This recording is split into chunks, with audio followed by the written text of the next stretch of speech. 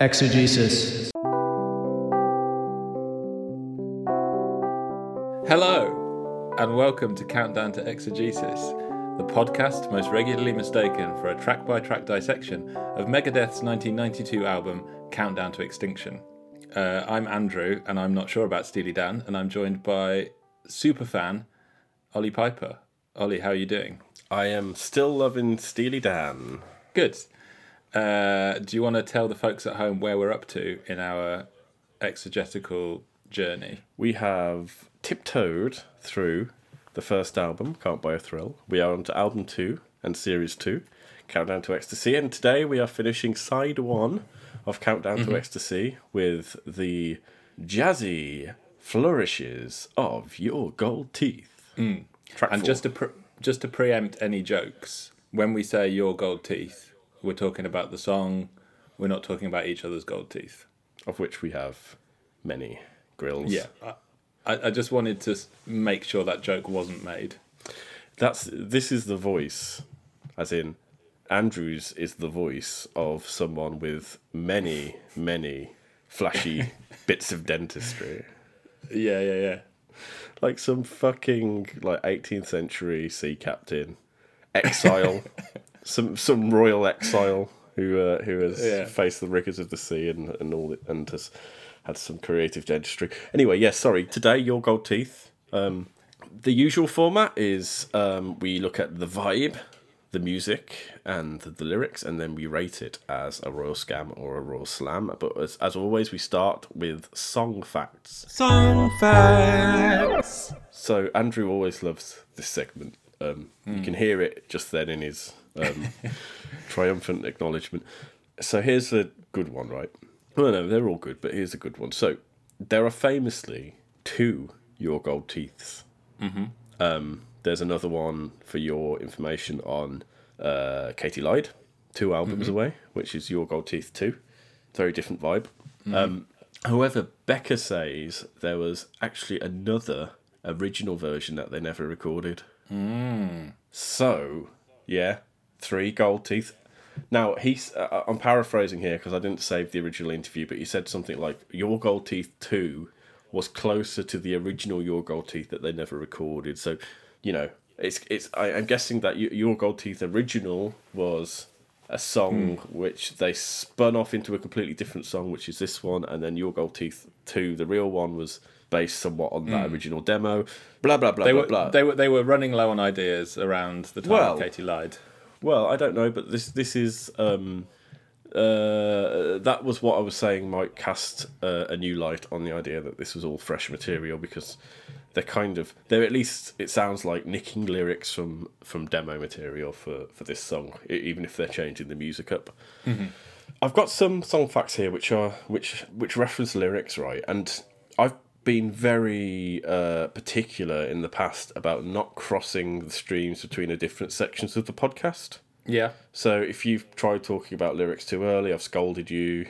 Yeah. But I just feel like they belong in this segment. So with your permission, Andrew, I'm going to mention some lyrical stuff here. Well, I've never cared at all about muddling up the categories. Think of the listeners. Yeah, they need their handheld.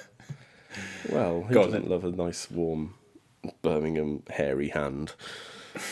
The lyrics reference Kathy Barbarian, the opera singer. We'll talk about her a bit more later. But would you like to know that she admitted to being terribly flattered by the name check from Steely Dan? That's nice. And she bought several copies of the record to give to her family. Ah, that's quite that sweet. lovely? Yeah, 'cause she was a big deal, right? Yeah, I mean, yeah, she's In the avant-garde classical world. Yeah. Did you listen to any of Kathy's stuff? Nope, I just googled it. Okay, maybe you can have a listen later. There's another lyric one here. The lyric, "There ain't nothing in Chicago for a monkey woman to do." Terrible rendition there, but that's likely a reference to a Count Basie song called "Going to Chicago Blues." That features the lyric, "There's nothing in Chicago that a monkey woman can do." Right. So, very similar. Probably a reference. Joe Williams, in his 1959 version of the song, explains that a woman with a A monkey woman is a woman with a monkey on her back, aka a heroin addict. So I didn't know that either, but there you go. Pretty good standard of facting so far, isn't it? Just to, Yeah. Would you like to hear about songs that have the same name? Not really, but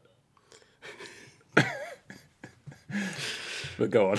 I don't really want to tell you about them. Oh, okay. There's a band called Your Gold Teeth from the Isle of Man. The Isle of Man, for people who don't know, is a little island off the coast of Liverpool in northwest England. Is it? Oh no, yeah, you're right. yeah. Yeah, it is. Yeah. I have been there. So have I. Have you? Did you go to the House of Manannan? Did you just stutter while you were saying, did you go to the House of Manan? Manan's house? No. Manannan. Okay. Manannan is the shape-shifting... what's the word? You know, where you have like a deity of a place. I don't know what the word is, but he's the emblem. Mm-hmm. And he can turn into all legs. He turns into like a wheel of legs. Oh yeah, he's like the rolling leggy wheel thing. Yeah. Yeah, like on the flag. Yeah. But anyway, there's a museum called the House of Manannan, which is the best museum I've ever been to, because there's two things. One is that it jumps from the Vikings to the Victorians, and there's just nothing in the middle. so you just walk from the Viking times into Victoria, and then it's like steamliners began to bring tourists to the Isle of Man. You know. But the other reason it's so great is because there's like a video installation of the Viking invasion of the Isle of Man. So it's on a little TV screen as you walk in. Took them a while to get to the Isle of Man, the Vikings, if they'd invented video by then. Very good. Yeah. And what it is it's a Viking wrestling a woman to the ground, apparently about to violate her, and then he wrestles her to the ground and leans over her. He then takes a handful of earth and holds it up over her head, her terrified face, and he goes, "Good earth." You have such a good memory of this. and then you come to the end of the House of Manannan, so you've learned all about the Vikings and Victorian steamliners, and you exit the Victorian bit, and you're just in a corridor in front of the lift, and there's a little TV screen next to the lift, where a man dressed as Manannan appears through dry ice, and goes, "And that was the story of Manannan," and it's something like. Further than a dying star, closer than your grandmother's dying heartbeat. Oh God! Are you making this up? No. It's honestly, it's all true. And then you get into the lift. There's not anything in the lift, please. There's fuck all in the lift. I don't think there's a gift shop, but it's very, very funny. I had a great time. What's that a joke about? If there's not a gift shop, was there a lift shop? Oh, a lift shop. Oh, right. It was great. It was really, really good. That's all I remember about the Isle of Man. Vibe. Noun. A vibraphone. Do you want to go first? Well, my vibe for once is somewhat long. I had to make up for not doing one last week. Right. So I've done a U and I've composed a piece of fiction. Oh, nice. So okay. I can go first if you want to get that, or you can get yours out of the way first if you've got a shorter one. Well, I'll get mine out of the way because it got to 7:22, which was 8 minutes before we were going to start recording, and I remembered that I hadn't written a vibe, so it was hurried. Okay, well, yeah, so, that's my usual. Yeah, and it's a little bit snide, but the song is snide, so I think that's fine. It's a lyric from a song by Office Culture, and the lyric is, "You sat up front in the big truck, but you never even got the thing moving." Now, what I mean by that will become clear when we talk in depth about the music. But essentially what I'm saying is, I feel like they're really trying on this song, and it never quite... It's not good enough clicks. for Suitor. It's not. You have only hit 6.5 on the Suitor scale with this song. Yeah. It's like it's like some sort of Victorian engine where there's like loads of cranks and you can hear all the cranks going, and then there's just like a tiny little bit of steam emerging from the top. You know, The song or the Suter scale? both.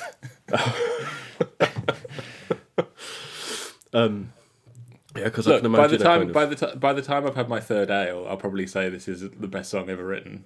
So, I can imagine like the Suter Yeah. machine would be like some room-sized contraption that just like crushes an almond or something. You know, like. Yeah. But anyway, my vibe. Thank you for your vibe. It wasn't good, was it? No, it was fine. Well, it was stolen. That's what it was. Yeah. But anyway, in fact, do you want to read my vibe? Yeah, I just think sure. it would suit your voice much Okay. more. Send it my way. It's a fairly heavy piece of fiction, and I don't, my accent will not do it justice. So bear with me. Okay. You feel yourself die. For a moment, all is peace. Then, like a tape spinning up, you squirm back to consciousness. Fluorescent jellyfish bob and play like fairies, stretch into infinite nebulae, then reach a crisp, citric stasis. Lights are all around you, advertising terrifying pleasures in a language you don't understand. Your hands are old. What is this music? This ketamine opera? Is this a carnival? A silver-shoed goblin beckons you into a tent, which billows as white noise swells and anvils clang. You follow. You know not what else to do. Darkness again. The agony is louder. Then, spotlights, one by one. Click. There's Donald Fagen at a small wooden table, idly spinning a roulette wheel. Click. Walter Becker. He is holding a limp monkey, which he has just killed with his hands. Click. A woman rotates on the spot, one leg in the air. This isn't natural.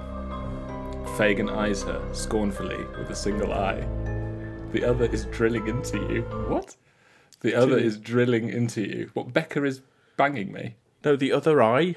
Oh! I thought you meant that Walter Becker was put his cock at me. Can you finish? Fagin eyes her scornfully with a single eye. The other Eye. is drilling into you. Come, he says, flashing a mouthful of ugly, golden teeth. That makes this song sound so good. Did it put you in mind of the song? Not at all. It's got a bit of a sort of like Lynchian, sort of like Vegas by Lynch. Yeah, well, the roulette and the gold teeth fit, but I don't get the sense of a recently killed monkey. It's just various references from the song flashing in and out, like the song does. It just has all these little references flashing in and out. Not to get into that segment, not to get into lyrical discussion, but it is like Fagin throwing out a load of random reasons why he's annoyed at a particular woman. Aside from the fact that she's attractive. Within this kind of... Yeah. And then all these kind of is images of gambling and China and the scent of opium catches the breeze Yeah. on the black docks. I really enjoyed reading that. Thank you for reading it. You're welcome. Nothing more to say. No, I think neither of us has nailed it. Oh, no! But yours was at least sort of colourful and psychedelic. What we haven't covered is Becker and Fagin's vibe, because, as we have mentioned, every time on the liner notes of this album, they provide their own little summation of the song, which is, in essence, what our vibe is trying to do. So, Becker and Fagin's vibe is, in this number, several members of the Dan get to stretch out. Is that it? Yeah, like even they wouldn't touch the lyrics. It's just like... That's. I don't know why that's annoyed me. Yeah, I mean, it's pretty. It's more descriptive than either of ours, and Fagin and Becker are not usually descriptive, so Yeah. they'd annoy you whatever they do. When they're kind of intriguing and obtuse, you hate them for it. When they're direct, they did put stretch out in inverted in quotes as if to say like this is a word which is beneath us. This is a phrase which is beneath Yes, us. this music that we love, we have to hold at arm's length because we're not actually that good at it. Oh, come on. Yeah, sorry. The music! Hey, let's start here. Okay, so I've been doing my usual thing off mic, which is to, Vaping. whenever we... Well, yeah, that as well. But whenever we see each other in real life, I'll prod you to kind of get your thoughts on the latest Steely Dan song, and you've been very cagey, as usual, as you should be, because you said you should save it for the proper context, which is now. But you did say it was surprising. That was the only thing you'd give away. I was surprised by Your Gold Teeth. And why? Can you reveal now, at least musically speaking, why you were surprised by Your Gold Teeth? Well, I don't think I should have been surprised because it's kind of in the realm of Do It Again. It's like a groovy number where they can stretch out in inverted commas. Mm-hmm. I think I was just surprised because I thought I was getting a handle on this album. Mm-hmm. And I thought it was going to be more song-based folk rock with jazz sprinkles kind of vibe. And then we just get, end of side one, an 8 minute, like jazz funk workout. And I was not expecting it. We've had something like that in Bodhisattva already. But Bodhisattva... It's like a boogie workout. Yeah, that was a long time ago, though. I'd forgotten about that. Well, no, I mean, not to give too much away about this album, but I do think it's odd that this album has a bit of an odd structure because they've got side one, which is usually where you make your big, you usually front load your albums. The pop, the big book of pop says you should front load, you put your singles at the start, and people will love side one, and then they won't care about side two because they're off painting an egg or something. They choose to open and close side one with two of these not particularly song based. I mean, Bodhisattva more so, but they're both like stretched out, sort of semi-instrumental show-off pieces, aren't they? Yeah, but Bodhisattva is more of, I think we said at the time, it's more pyrotechnic. It's like, look at what we can do. We've got all these different sections, whereas this is kind of like more, it sort of settles in a groove for a long time. Well, let's and then we have the little bridge section. But other than that, it's quite like straight through. Yeah, okay. But what I did want to say is side two of this album. Maybe this is giving too much away, but that is very song based. That side two is very like we're being tight and songy here. It's side one where they stick all the kind of.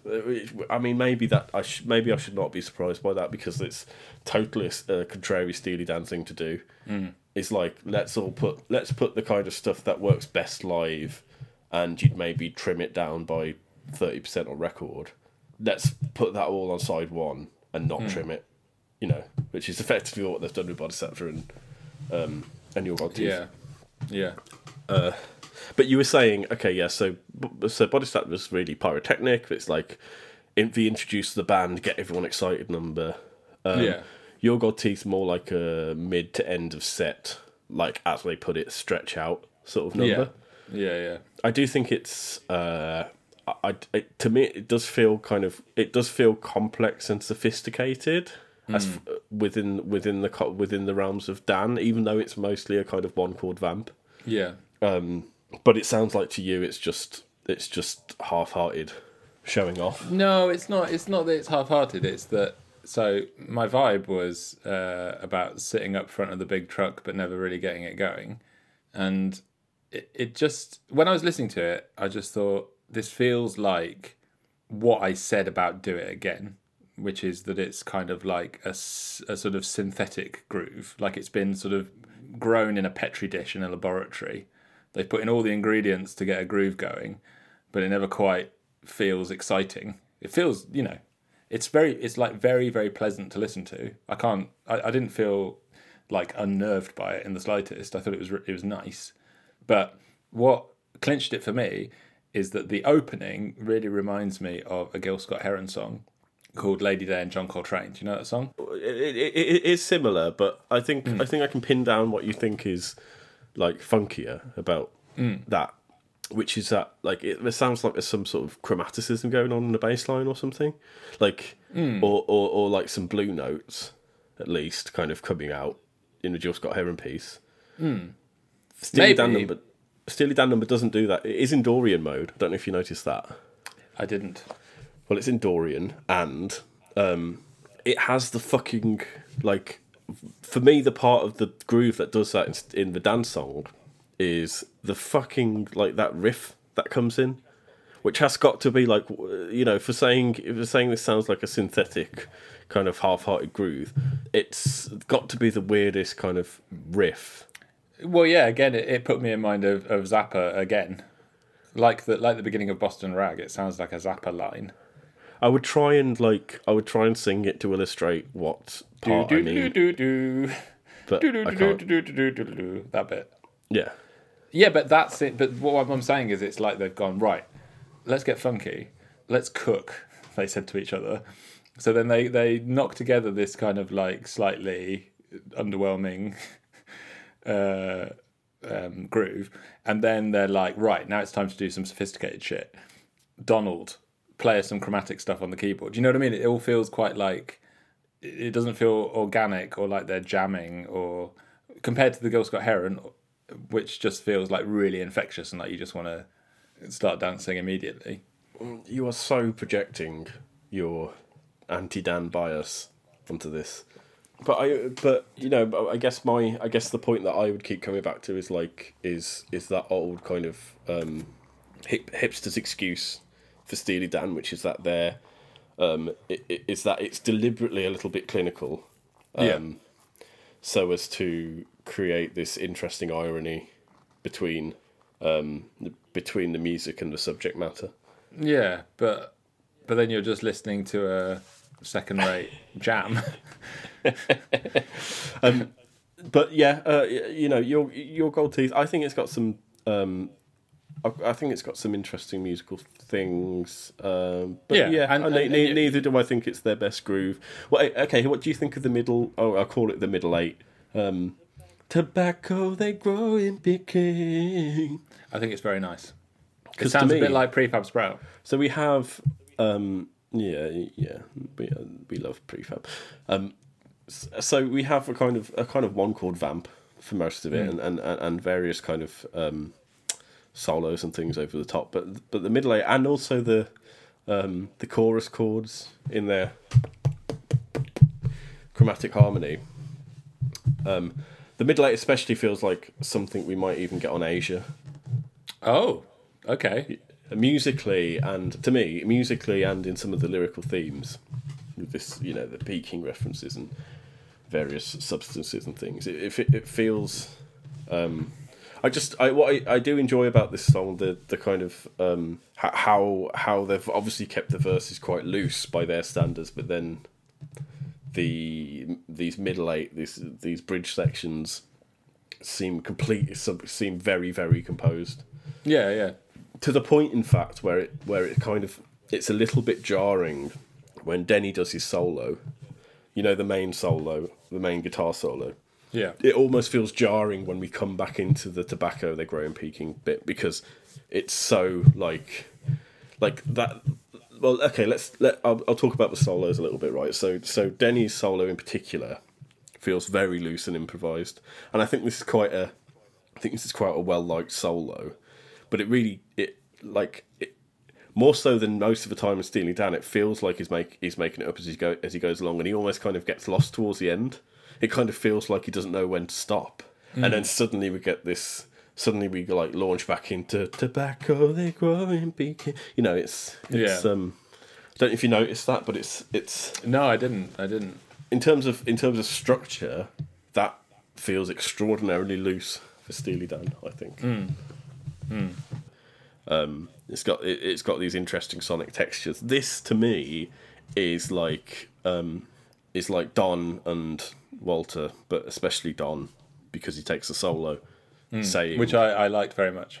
Yeah, saying, "All right, it's time to show off our jazz chops." You know, Bodhisattva was like, "Listen to how well we play together as a band," in this very kind of like contrived piece that's going to deliberately show you how well we play together as a unit. Whereas this one Your Gold Teeth is like, just let me show you how jazz I am, because we've done the pop album. Yeah. Now I'm going to show you. I'm going to show you that actually we're all about jazz deep down. Yeah. Does Skunk take a solo? I don't think he does on this. I don't. Right. There's like a couple of like mini solos after the verses, but I think just based on sound, I'm guessing they're also Denny. Yeah. What I think Skunk does, which is the only time Skunk gets to show off on this song, is the little kind of like quacky funk guitar. Oh yeah, the wowls wah at the end. right at the end. Like, yeah. Yeah. So, He put down his nail scissors that he was trimming his moustache with. Just did a little bit of wacka wacka. Yeah, I think that's. I think they had to give him that, but I might be wrong. Maybe he does play other things, but the main solo is definitely Denny and Donald. Yeah, Donny Fagan. It's really good. Yeah. It is that is a great solo. We haven't heard him play really. In terms of and I'm sounding like a proper like Channel 4 circa 1983 late night discussion program here, but because as you know, like I'm not a kind of listen to him play sort of person, but because he's kept it in until this point, and then he brings it out and it's like, fucking yeah, Donny, you can really play, it's Yeah. It is and what nice I like to about hear. it is it's very spacious. Mm-hmm. He's not overplaying, and it's like tasteful, but kind of unpredictable. One day, these questions will be answered in a splendid exegesis. Well, while we're talking Fagan, I thought you would be pleased to know that his voice is warming on me. I forgot to write down about the voice, but I thought about you thinking about his voice, and I was like, I was thinking Donny is doing a little bit of like histrionics here, but he sounds way more comfortable than he did on Can't Buy a Thrill. Yeah. So I was like, so I meant to ask you about that. How do you feel about Donny going for it again? I just thought it sounded way more controlled. Like even Boston Rag, which I think is a fine vocal, there's that bit at the end where he's like, bring it back now. It sounds a bit like Five or somebody. You know what I mean? Whereas It doesn't this one, sound like fun. I get what you're saying, but yeah, okay. bring it back now. Won't you bring it back home? It's kind of like you can imagine Fagan with a vocal coach, and the vocal coach is going like, yeah, let's just riff. I'd love to hear all the outtakes, like bring it back. What I'm saying is, this one, it's all comfortably within range. He sounds kind of snarky, as we've come to expect, but it doesn't sound like he's straining for a rock vocal. Well, as we've discussed, the big difference between this album and Can't Buy a Thrill is that he's now writing for his own band, whereas with Can't Buy a Thrill, he was writing for a potential Barbra Streisand or bloke out of the Monkees, or Mamas and Papas, or whoever it is. Like, he's just writing in the firm knowledge that he's going to have to fucking sing it at some point. Yeah, and I think it is all doubled. Is that right? Or it sounds like there's been some enhancement, some studio enhancement. Yeah, it's got that slightly hollow kind of Phil Collins sound to it, hasn't it? Which might be doubling. And the same sort of spiritual vacuity as Phil Collins. Oh, fuck off! Jesus. I was already feeling dirty for making the comparison. So don't you don't have permission to go further. Don't build on it. Yeah. Well, look, I just thought you would like to know that this is one of only a few songs where I thought, hats off Fagan, nice vocal. Hats off Fagan, well done.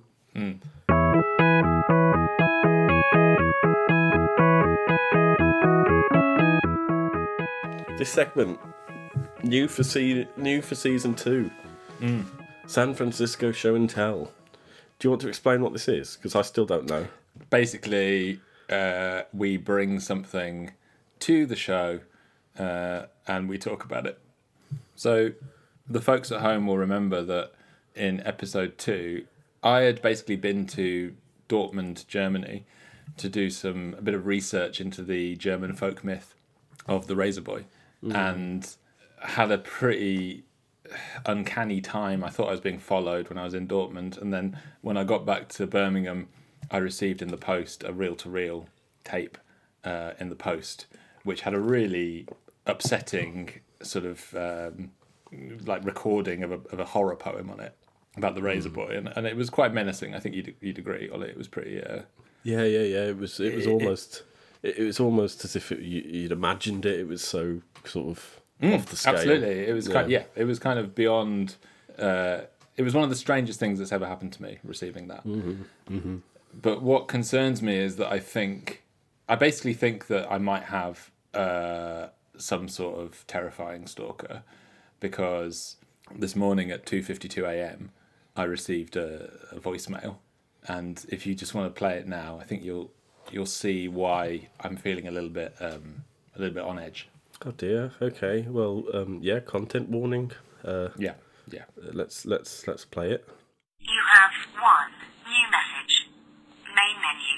To listen to your messages, press 1. For first new message. Received today at 2:52 a.m. In the court of the steely king, you prance and caper, you mince and you maunder, you jig and jingle like an emperor's new fool. You line your den with slanders and lies, but he who baits the mighty skunk in his lair will feel his steely claw. To return the call at your normal call rate, press hash. Oh, I mean, she ruined the mood there, didn't she, at the end? Yeah, but I mean, it's quite upsetting stuff, isn't it? It is. I do wonder why you had received that as a new message, the woman said, and yet you were recording yourself accessing it. So if you just received that, do you habitually record yourself listening to your own voicemail messages? Well, it's time for me to think fast. It's not often that you receive a voicemail at 2:52 a.m. Yeah, no.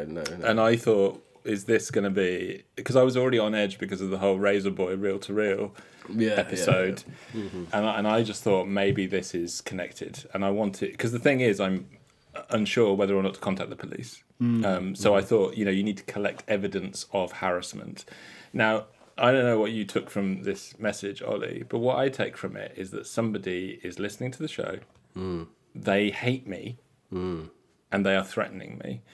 And I think it may be connected with some of the remarks that I've made about. Well, I was going to say it sounds like a friend of Skunk. A friend of Skunk may have taken umbrage. Yeah, very posh friend of Skunk. Obviously British. Can't place the accent. But yeah, I mean, he must have supporters amongst the private schools of this country. Yeah. I mean, I'm laughing, but only in a kind of gallows humour because I'm quite frightened. Sorry, no, I should. I'm being so glib, but you're genuinely. Well, did you hear the last line? By this, aren't you? Did you hear the last line? Something about to listen to a new message, press hash or something. The last line of the threat. Oh, yeah, no, remind me, sorry. Should we just hear it? Should we hear it one more time? No, let's not put everyone through that. Can you... can you... Sorry, I'm hysterical. It's just the fear. Sorry, it's the fear. I can hear... Yeah, that's some real, hiccuping sobs you've got there. Yeah. So the last line was, he who baits the mighty skunk in his lair will feel the steely claw. So that implies that Skunk is gonna attack me, or at least one of his people. And I don't know what to do really. This is the second creepy threatening message I've had. Coincidentally falling on the weeks where I've had to bring something to show and tell. No. Which has kind of been useful, for the segment, but it's I'm feeling a little delicate. Andrew, I don't know what to say. That's I feel very sorry for you, mate. Thank you. All I can hope is that it puts the fire in you to carry on doing Countdown Oh, to yeah. Exegesis. Oh, yeah. So as I'm not not to... I'm not gonna be thrown off course by some lone crank. No, good. I mean, what a better way to show them that they haven't got to you by continuing to produce ham-fisted exegesises of Steely Dan songs. And move on to The lyrics! Why don't you tell me what you thought? I'll be honest with you, I've found this one to be a slippery slug of a song, lyrically speaking. I've got the Wikipedia summary, and I can kind of see how that chimes with the lyrics. Wikipedia says, "Your gold teeth follows a jaded female grifter who uses her attractiveness and cunning." And to me, this song is Donny kind of building up imagery of perhaps being in a kind of slightly seedy establishment. Gambling is going on, drinking's going on. Yeah. There's reference to tobacco and locusts and things, and just it's got a slight kind of dirty underside of the Gilded Age feel. So the reason I was sniggering there was because when you said there's references to tobacco and locusts and things, you sounded like a middle-aged posh guy at a book group reading William Burroughs or something. Think how I feel. What is like? Well, there's cocaine and there's anal play and all that sort of thing. But amidst all this imagery building, world building, we also get Donny basically being a bit annoyed with a woman who is trying to use her feminine wiles to scam him in some way. Yeah. Well, so my immediate thought about this lyric was that it put me in mind of Elvis Costello land, as in the world of Elvis Costello, around the time of Armed Forces. Okay. So what I'm thinking is it's like we've got the femme fatale, teasing and flirting. In the Steely Dan song, the woman it's like, you fasten up your beaded gown, then you try to tie me down. So like, yeah, a woman using her sexuality to in some way wrong this man. But you've also got this weird, like, slightly paranoid emotional violence. Because he says, torture is the main attraction. I don't need that kind of action.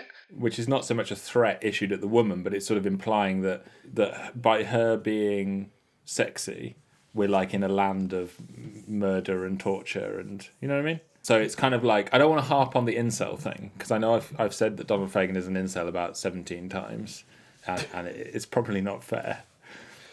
But it's kind of like, so he's slamming this woman for being sexy, and you know, she's got her silver shoes and her gift for the run around and whatever. And then he's like, he does this weird cryptic bridge section about Kathy Barbarian and Chinese crops. Okay, well, let's... And it's like, but it's like, it's like he's saying, yeah, you may be hot, but I'm clever. And to me, that's kind of more creepy and sort of sinister than just calling her a slut. I think you're putting a bit too much stock in Don's sinisterness here, because I don't get any of that. When he says torture is the main attraction, I don't think there's any kind of threatening thing behind that. He's kind of going, your attractive feminine wiles will only lead to a torturous situation for myself if I engage. Yeah. No, I'm not saying he's issuing a threat. In the Dan song, we've got, you know, you'll have to pay it all. You'll pay today or pay tomorrow. So he's saying she's going to pay. Then later in the song, he says, use your knack, darling. Take one step back, darling. And like the way I find that quite objectionable. It's like, take one step back, darling. You know, like it's really condescending and like threatening. He's basically saying like, back off with your beaded gown. Yeah, but bitch. I'm always reading this as like he's seen this woman who's a scam artist. Yeah. And is already wise to her tricks. So there's a He's not involved with her. Yeah, but there is a somewhat objectionable layer in him kind of going, you're your attractiveness is part of this soup of vice, which I'm describing here. But I think, like, to me, the situation is like, no, I've seen you screw people over before. You're not getting anything over on me. Like that it just won't work on me. So you know, don't embarrass yourself. Fasten up your gown. Don't do your routine here because it's not going to work. Because I know that you're just trying to. But that implies that if he was less worldly wise, then he would just be like sucked in by this goddess or whatever. So, can I throw some lyrics at you? Just because, just to try and kind of pin down some of the meanings here. Yeah. I don't think this is a particularly abstract song, but you know, I had perfect fun looking at Razor Boy, which is more obtuse, I think, than this. But for some reason, I just found these lyrics hard to engage with on a kind of examination level. So the Kathy Barbarian thing. Should we explain a little bit more about who she is? Yeah, I don't really know. I just know she was a I don't know singer. Well, we've got the Steely Dan dictionary to help us here. Okay, so she's an American opera singer and an avant-garde vocalist who lived from 1925 to 1983. Renowned for her chameleonic vocal style, typified by her rendition of Luciano Berio's Visage, an improvisational piece consisting of sighing, crying, laughing, moaning, groaning, and stammering. So that's Kathy Barbarian. And as we've discussed, she was very happy to be mentioned in this song. And a roulade, which is the one roulade she can't sing, it's a vocal embellishment consisting of a rapid succession of several notes sung to one syllable. Yeah. So that's the references. You know, this is very much like we're seeing the school of Dan now, where they, if you want to get the lyric fully, you kind of have to go away and do a bit of research, because they're dropping in references to Kathy Barbarian and stuff. Even Kathy Barbarian knows there's one roulade she can't sing. What do you think? I think it's saying, "Be humble, bitch." It's like it's just attacking this this sexy woman in this gambling den or wherever they are, and saying, look, even somebody who actually contributes something, who is an artist, unlike you whore, at least even she has humility. So wind your neck in, take a step back, is how I interpret it. And like I say, it feels a bit like the incel thing of saying, yes, you're fit, but I know who Kathy Barbarian is, so I've got one over you. Now you're going to accuse me of projection, or at least I saw you roll your eyes when I was saying all of that. So what is it that is it because Ollie, you think this is going to come up again and again and again as we work through the discography? A little of that, but my reading of this line was completely the opposite, and I'm not saying it's correct. Yeah. Yours makes a lot of sense, but I was looking at it as the eternal optimism of the gambler. Say she's trying to like pull him into some rigged dice game or something, and he's being self-reflective here. So he's saying even a gambler who thinks he's got the best luck in the world, like the best opera singer out there, knows that there's one game that they just won't play because it's going to fuck them over. So do you think there's a pun saying on... even if roulade and roulette, yeah, possibly. I didn't think of that, but I'll pretend I have. Edit me out saying where I didn't think of that. But yeah, like for me, it's kind of going like even if I had all the optimism about my own skills at hustle and gambling, there's one game that I don't know. I'm not going to play because I know it's rigged because I've seen you before and I've seen you do this and you're a little scam friend. Yeah. So you think it's self-directed? Yeah, I think it's self-directed.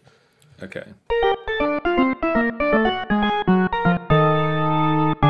So the thing about Tobacco, they grow in Peking. In the year of the locust, you'll see a sad thing. Yeah. That is like, to me, that's just kind of abstract world building, the scene setting. Peking, like Asia, it's a bit like opium, isn't it? Yeah. Chinese music in the banyan trees. here at the Dude Ranch above the sea. Is that a Steely Dan lyric? Yes. I thought so. It was either that or you were just doing some sort of slam poetry. In the year of the locust, what do you understand that to mean? I don't know. I know that in China they have years of animals. Yeah, I Year looked of this the up. rat, year of the horse. There is no year of the locust. Okay, so I guess a locust is an animal that an insect that decimates crops. Is that correct? So maybe the locust will, I don't know. The year of the locust will be when all the opium is cracked down on. I don't know. Yeah, when the cops swoop in so and they close down your opium den. I didn't. You know what? I really didn't connect with two lines. Right, so I was like, okay, say this woman's a heavy smoker and she loves her tobacco. Yeah. And they're growing this tobacco in Peking, maybe under horrible conditions, and then, but only in the year that the tobacco crops are ruined by locust will you see any sadness in it. That's a complete stretch, but that is a stretch, but I like it. I did look up Year of the Locust to see if it was like a known phrase. There's a book that's come out quite recently called The Year of the Locust, which I'm guessing is named after the Steely Dan song. The only other references I could find to Year of the Locust is like local names in like sub-Saharan Africa to describe like horrible locust plagues that ruined the crops 100 years ago that are still in kind of social memory. Wow, yeah. But so I think they are just punning here. But I now really like those two lines. Yeah, me too. Yeah, and I might even like the Kathy Barbarian ones.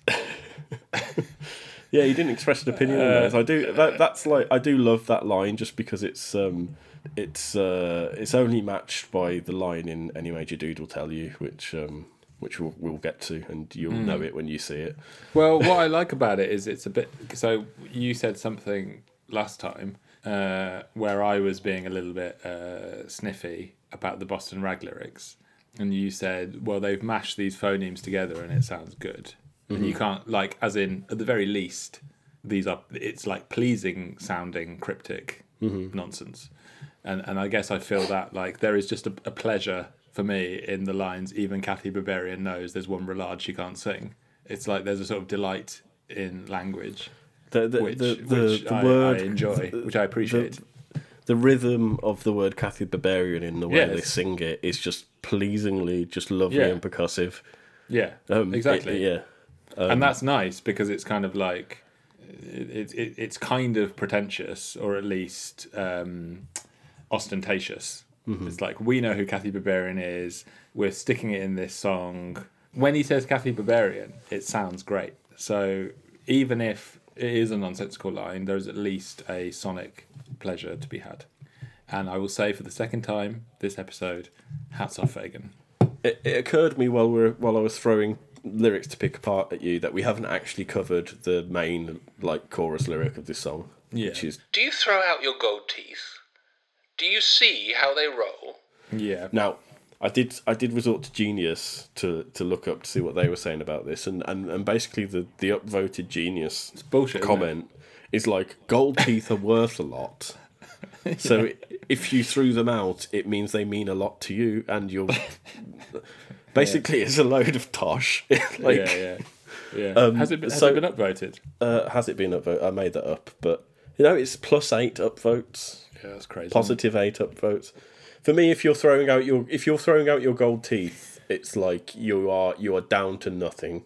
Like when you start like betting, you've done all your money, you've sold your little brother or whatever to the anti pot, right?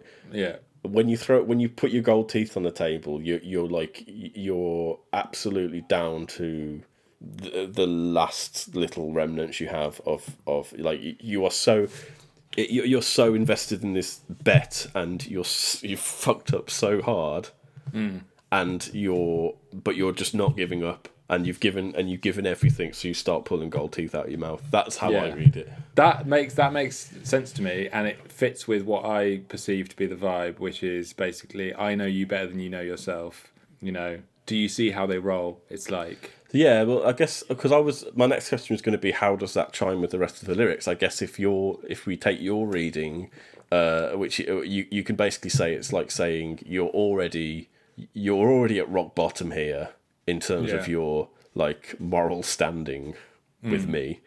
Are you just going to throw out your gold teeth as well? See how they roll? Because you're already a nothing person. Yeah, to me, the great Donald Fagen, the great Don, with my keyboard skills. So I think your explanation of the chorus makes total sense, and I think it's more likely than what I'm about to say. But my stretched interpretation was, you throw out your gold teeth is like you're casting your pearls, like you're flaunting your wares. Mm-hmm. You know, so here you are in your beaded gown. You know, she's like strutting across the killing floor. She throws out her gold teeth. It's like she's flashing her sexiness. And he's like, so she's not actually removing them. She's just like, she's only kind of metaphorically rolling out her gold teeth. She's actually just flashing a smile. Is that what you're saying? Yeah. Okay. Yeah. And then do you see how they roll? Is like, oh, you think this is a throwaway gesture, but it has consequences because here I am, you know, wanking in the gents. Slam. Or scam. The time has come to rate this song as a royal slam or a royal scam. A royal slam in the Countdown to Exegesis rating parlance is a good song. A royal scam in the Countdown to Exegesis rating parlance is a bad song. Andrew, I want to know where you put it. I've been desperate to know. I don't know. Really? Yeah, I really don't know. So let's. That was good. It's late. It's late in the day, but let's firm up what we mean by a royal scam or a royal slam. So I think that in the context of this album, this is a good song. It's pleasant to listen to. It's got interesting stuff going on. But you've liked every song on this album so far. So where's the bar is quite high. If you're saying you're having second thoughts about it, then no. So what I'm saying is, if tomorrow I'm not going to listen to Your Gold Teeth, for sure. Like there is no way that I'm going to put this on ever again for pleasure, unless maybe you die, and then I'm like, oh, better reminisce about the times me and Ollie did those Zoom calls. Other than that, there's no way I'm going to listen to this song. So it can't be a slam. To me, that suggests like something like a pick me up, you know? Or do we just mean it's a good song? Yes, it's a good song. So maybe you could call it something like an album slam, a deep slam. A deep slam. Yeah, good. Yeah. Yeah. Yeah, but then like, because that's not like, I just feel like you'd listen to it within the flow of the album, but you wouldn't necessarily like be like at a party, check out this number. Never. You got to hear his finger work. Yeah. No. It's actually Denny Diaz. It's not Skunk on this one. I just think it's a bit like, when you are talking to work colleagues who you don't have very much in common with, and you laugh. I remember that well. Yeah, and you laugh at jokes that it's the worst thing about you do not find funny. Having an office job. Yeah, all the time. Yeah, like it's really tiring to fake laugh constantly. Yeah, but at some point, just in the interest of self-preservation, Jack, if you're listening, I don't mean you. I think just put that out there. Jack never thought you were talking about him, and now he's doubting it.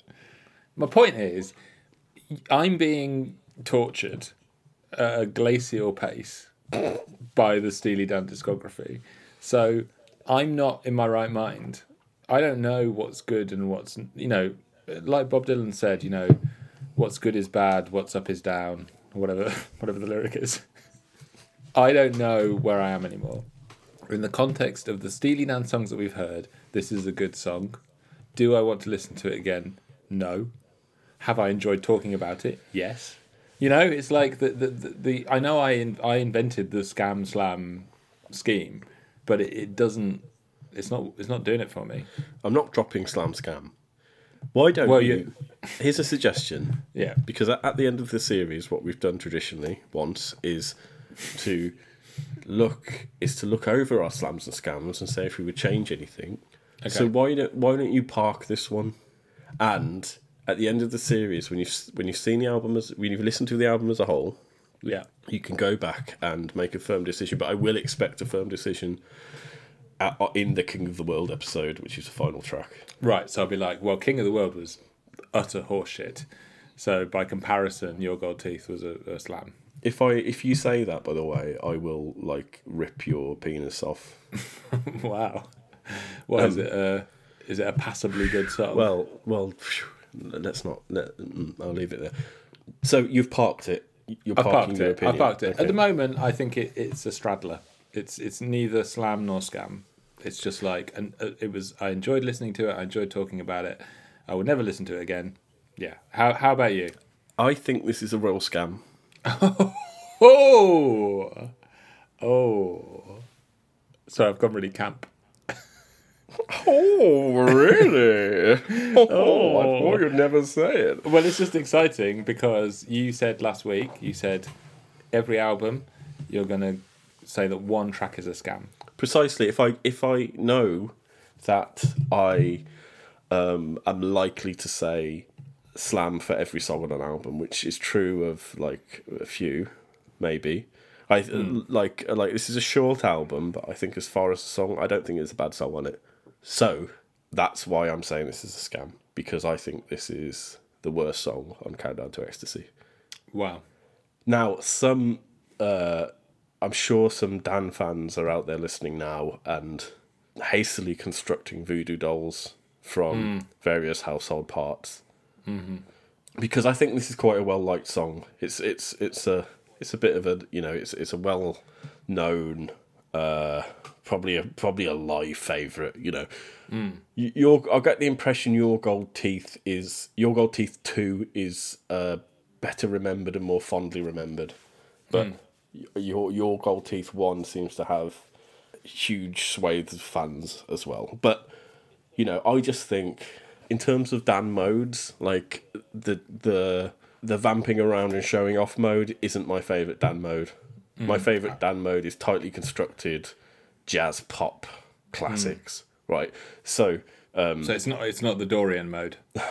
So that's why it's a scam. Okay, within the album, like I say, I don't think it's a bad song because I don't think there's a bad song on this album, and it's a essential part of the flow of the album. But it's as a song on its own, it's a scam. Wow, I think this is the second scam that you've delivered, or third possibly. I definitely Change of the Guard. I think Change of the Guard and the Clarkson one. Midnight Cruiser. Yeah. Midnight Cruiser, yeah. Remember that. Yeah. Oh, and maybe if we count Patreon exclusive episodes. Well, no, in fact, I'm not going to say, because, give us some money on Patreon, you'll find out. Yeah. What I said about Dallas and Sail the Waterway. But one of them you thought was a scam. And I think we know. I actually can't remember. I think anybody who's heard those two songs will know which one you think is a scam. Because one of them is a big old pat.